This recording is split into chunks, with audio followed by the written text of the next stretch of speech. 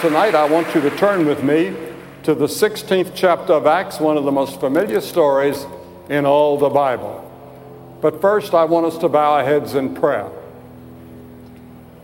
Our Father and our God, we thank Thee and praise Thee that we can turn to You on a night like this and sense Your presence in this open air, in this wonderful stadium. And we pray that there will be many people who will be convicted of sin and righteousness and judgment and turned by faith and in repentance to the Lord Jesus Christ and have their lives transformed. For we ask it in His name. Amen. I know that people are here from various denominations, Catholic, Protestant, Jewish, all kinds of people, Islamic people, and we welcome all of you. I heard about a man, and maybe I told the story when I was here years ago because it's an old story, about this man that came from Texas. He was a Baptist in Texas, and Texas Baptists are not supposed to gamble.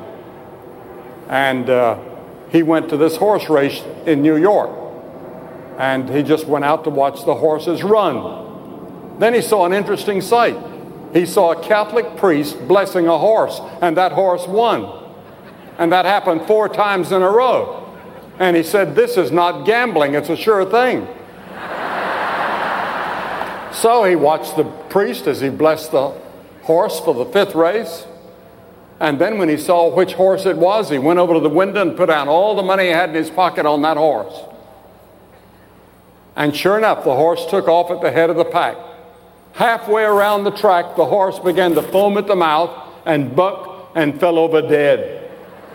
And this man had lost all of his money that he had with him. And so he went to see the Catholic priest. And he said, "Father, I saw you bless 4 horses and they won. The 5th horse fell dead. What happened?" He said, "You must not be a Catholic." He said, "No, I'm a Baptist from Texas." He said, "Well, if you had been a Catholic, you'd have known the difference between a blessing and the last rites."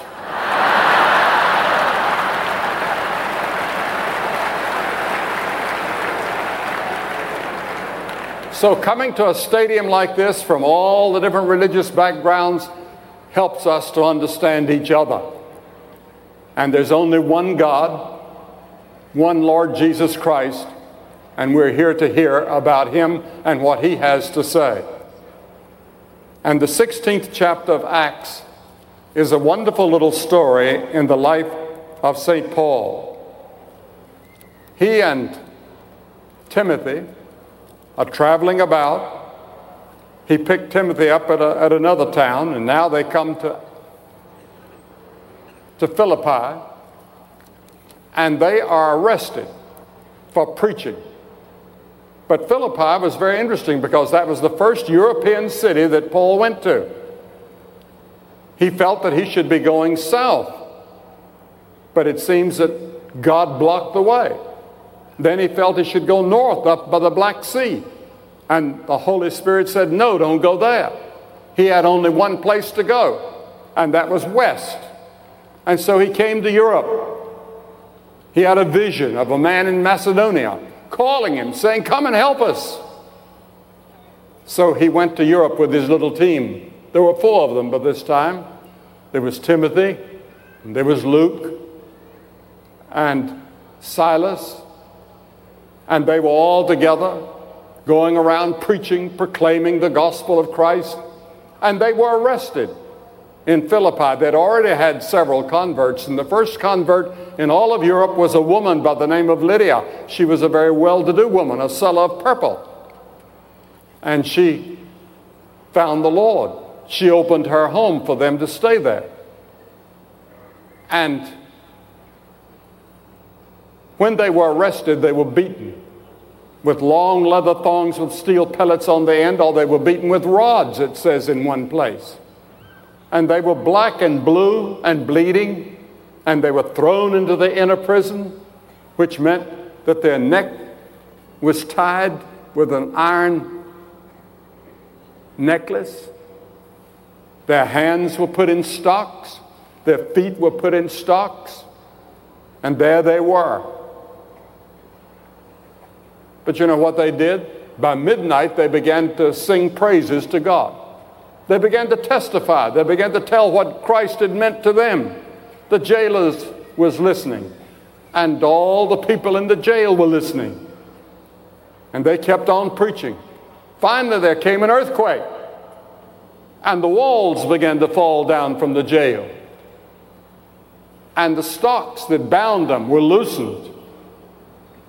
And the jailer, knowing that he would be held accountable and he would have to die, he'd be executed for allowing these people to escape, he pulled out his sword and he was going to plunge it into his heart when Paul said, "Don't do yourself any harm. We're still here." And the jailer, seeing Paul and Silas standing there, fell down before them in humility in the dust of the jail. And he asked this question. He said, "Sirs, what must I do to be saved? How can I have the faith and the spirit that you have? You came into this terrible, smelly, awful place, having been beaten, and now you begin to sing, and you begin to tell what Christ could do for you. How can I be saved? How can I have this same peace and joy and happiness that you have?" And Paul gave him a very simple answer. He didn't go into anything profound. He didn't go into a discussion of philosophy or psychology or world conditions. He said, "Believe on the Lord Jesus Christ, and thou shalt be saved, and thy house." Believe on the Lord Jesus Christ, and thou shalt be saved. Now that was very simple, wasn't it? And so we hear the cry all over the world, "Save us." We're crying, "Save us from war," because a number of those former provinces in the former Soviet Union have atomic bombs. The Ukraine and in Russia, they have delivery systems that can send those bombs here to our country, as well as Europe and Israel and all those places. We read a great deal about Armageddon, and many people are asking me today, is the end of the world near? They're so alarmed at what they see on the television with all the crime that we see and all the hunger that we read about in the Sudan and in Somalia. Then people are saying, "Save our homes." Church leaders have told me about the breakdown of the home here in Ohio. Nationwide, 1 out of every 2 marriages ends in divorce. Believe on the Lord Jesus Christ, and thou shalt be saved, and thy house. If you come to Christ tonight, it'll have an impact on your family, have an impact on your marriage, on your neighbors. Then we cry, "Save us psychologically." The tensions in the home, problems at work, health problems, making ends meet.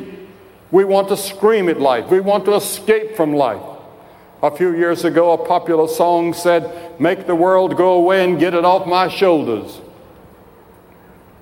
Job, who suffered so much in the Bible, wanted to die. Thousands of people are suffering from some sort of mental illness. We're called the tormented generation. Millions are crying, "What can I do to be saved from the pressures of life?" The pressures are just so great. We have great technology to save time, but we have less time than ever. Escapism is a subconscious mechanism to escape reality. Job said, "My days are spent without hope." Isaiah the prophet said, "Even the youths shall faint and be weary." Cain, who had killed Abel, had a terrible guilt in his life. And he said, "My burden is greater than I can bear." He became a vagabond, a wanderer. The psalmist said, "And I said, oh, that I had the wings like a dove, for then I would fly away and be at rest." Have you said that?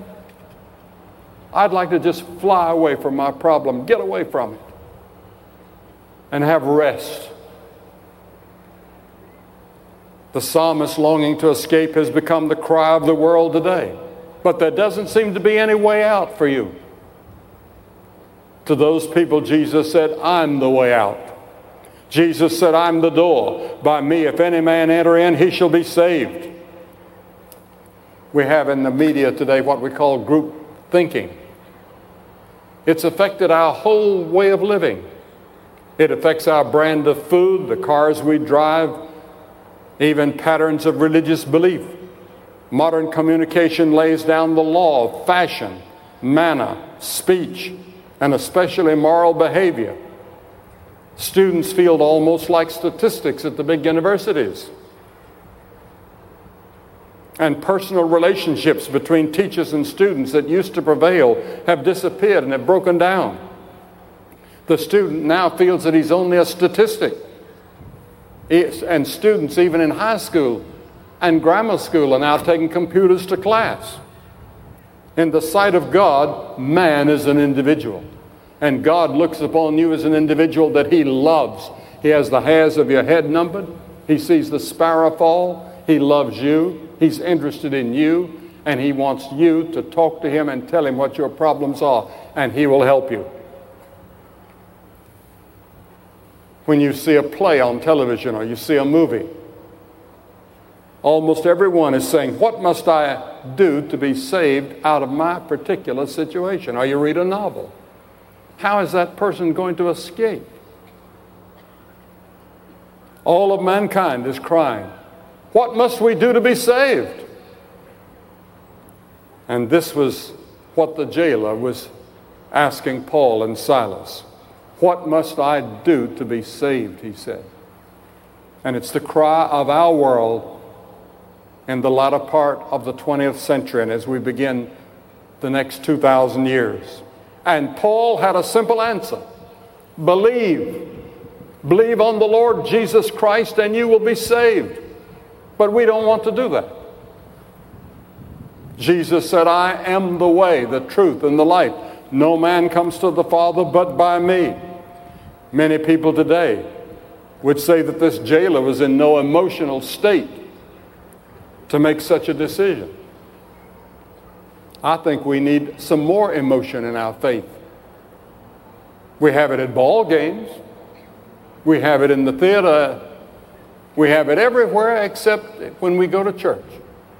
I heard about a Baptist from Texas again, and he was in one of those big cathedrals in Europe, and he didn't think he would hear anything that would sound like Texas Baptist to him.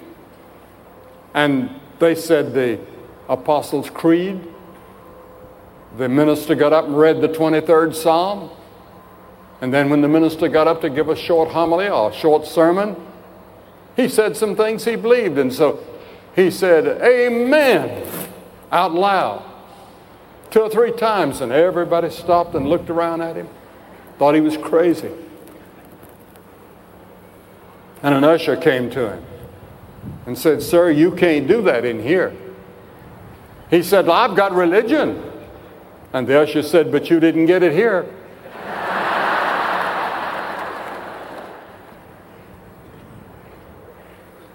Now, the Apostle Paul had been converted to Christ in a very dramatic way. He had turned against the Christians.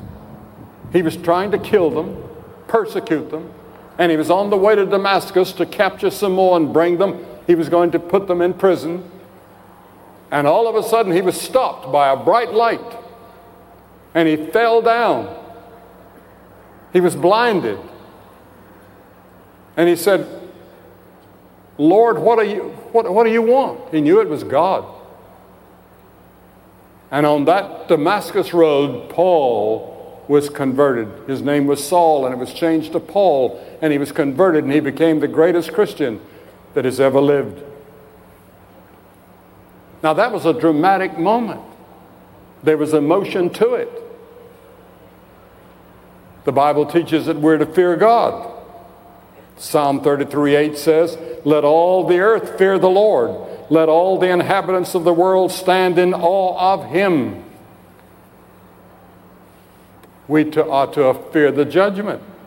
Modern man doesn't like to think of God in terms of wrath and anger and judgment. But God is a God of judgment. He's a God of love. He loves you. He loves you so much that He died on the cross for you and shed His blood for you. And if you repent of your sins and receive Him into your heart, you'll be saved. You'll go to heaven. When you die, you can have that assurance right now. And there are thousands of people here tonight that have been baptized, or you've been confirmed in the church, and you're a good person. But deep inside, you're not certain that you really know Christ. You're not certain that you're going to heaven, and you want to be sure. You'd like to be sure. You can be sure before you leave this stadium tonight, if you make your commitment to Christ. And we ought to fear the fact that we're going to judgment. Modern man doesn't like to think of God in terms of wrath and anger and judgment. He tries to remake God to conform to his own wishful thinking and make himself comfortable in his sins. This modern God has the attributes of love and mercy and forgiveness, but without judgment. We don't like that word judgment. We don't like that word hell. How long has it been since you heard a sermon on hell? The Bible says He's appointed a day in which He will judge the world in righteousness by that man whom He hath ordained. A divinity school student stood up at Harvard and asked me in a discussion, said, "Can you tell me in plain and clear language, what must I do to be saved?" He asked me that question right in front of the faculty and the other students. And I answered him. I answered him as Paul answered, "Believe on the Lord Jesus Christ and thou shalt be saved." After Peter had preached his great sermon at Pentecost, the people were stirred in their hearts, and they said to Peter, "What must we do? What do we have to do?" 20th century man asked the same question that man has always asked. I remember when I was in Korea during the war, there was a chaplain that came to me, and he said, "You know, I've been to seminary. I have my degrees. I've been pastor of a large church. I was called to be professor at a seminary. And the other day, I was called to the side of a dying boy out at a field hospital, and he was dying, and I didn't know what to tell him." He asked me, he said, what can I do to find peace in my heart? I know I'm dying. And he said, I didn't know what to tell him. What would you tell him? The answer that Paul gave to this jailer long ago is so simple that millions stumble over it. You don't have to straighten out your life first. You don't have to go home and do something good in order to find Christ. You do that after you've come to Christ. We don't have to make ourselves well before going to a doctor. Dr. Henderson is sitting on the platform. He sees sick people. He doesn't see well people. Jesus was called the great physician. He said, "It is not the healthy who need a doctor, but the sick. I've not come to call the righteous, but sinners to repentance." I'm a sinner. Billy Graham is a sinner. I needed to repent of my sin and receive Christ by faith. And we're all sinners, so are you. The blind man came to Jesus just as he was. The leper came just as he was. Mary Magdalene with 7 devils came just as she was. You can come to Christ tonight just as you are. You don't have to go and clean up anything. You don't have to go change clothes and put on your Sunday best. Just come as you are and say, "Lord, I am just a person in need of Christ. I need to know that I know Christ. What do I have to do to believe?" You have to become as a little child. The Bible says all the way through the New Testament that we enter the kingdom of God by faith. Therefore, being justified by faith, we have peace with God through our Lord Jesus Christ. In Ephesians 2 it says, for by grace are you saved through faith. Now grace means something you don't earn, you don't work for it. You can't work your way to heaven. You can't get good enough to get to heaven. The word believe implies commitment, surrender. It doesn't mean that you believe everything or just anything. You believe in the person of Christ, and that word believe means that you commit your life to Him. You're not trusting anything for your future. The little boy that I heard about, he said, you know, this life is short, but from what I've heard, eternity is awfully long. And said, we better spend our time getting ready for eternity. So when you come to commit your life to Christ, you commit your mind, you commit your emotion, you commit your will, you commit your body. The whole person is involved in this act of commitment. Neither is our salvation in any other, for there's none other name under heaven given among men whereby we may be saved, the Bible says. For whosoever shall call upon the name of the Lord shall be saved. I'm asking you tonight by faith to call on Him. We received a letter from a woman recently who said that she was brought up in a non-Christian home. And I'll read you part of what she said. She said, although I was aware there must be a God somewhere, I never gave Him any thought and just carried on believing that I led a very happy, good church life. My nephew, age 31, was killed in a car accident. I wanted to know why he had died so young. Where had he gone? Where will I go when I die?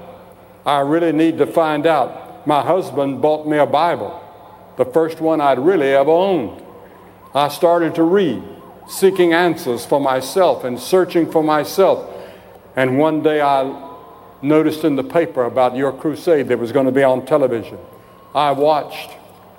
And that night, in front of the television set, I committed myself to Christ.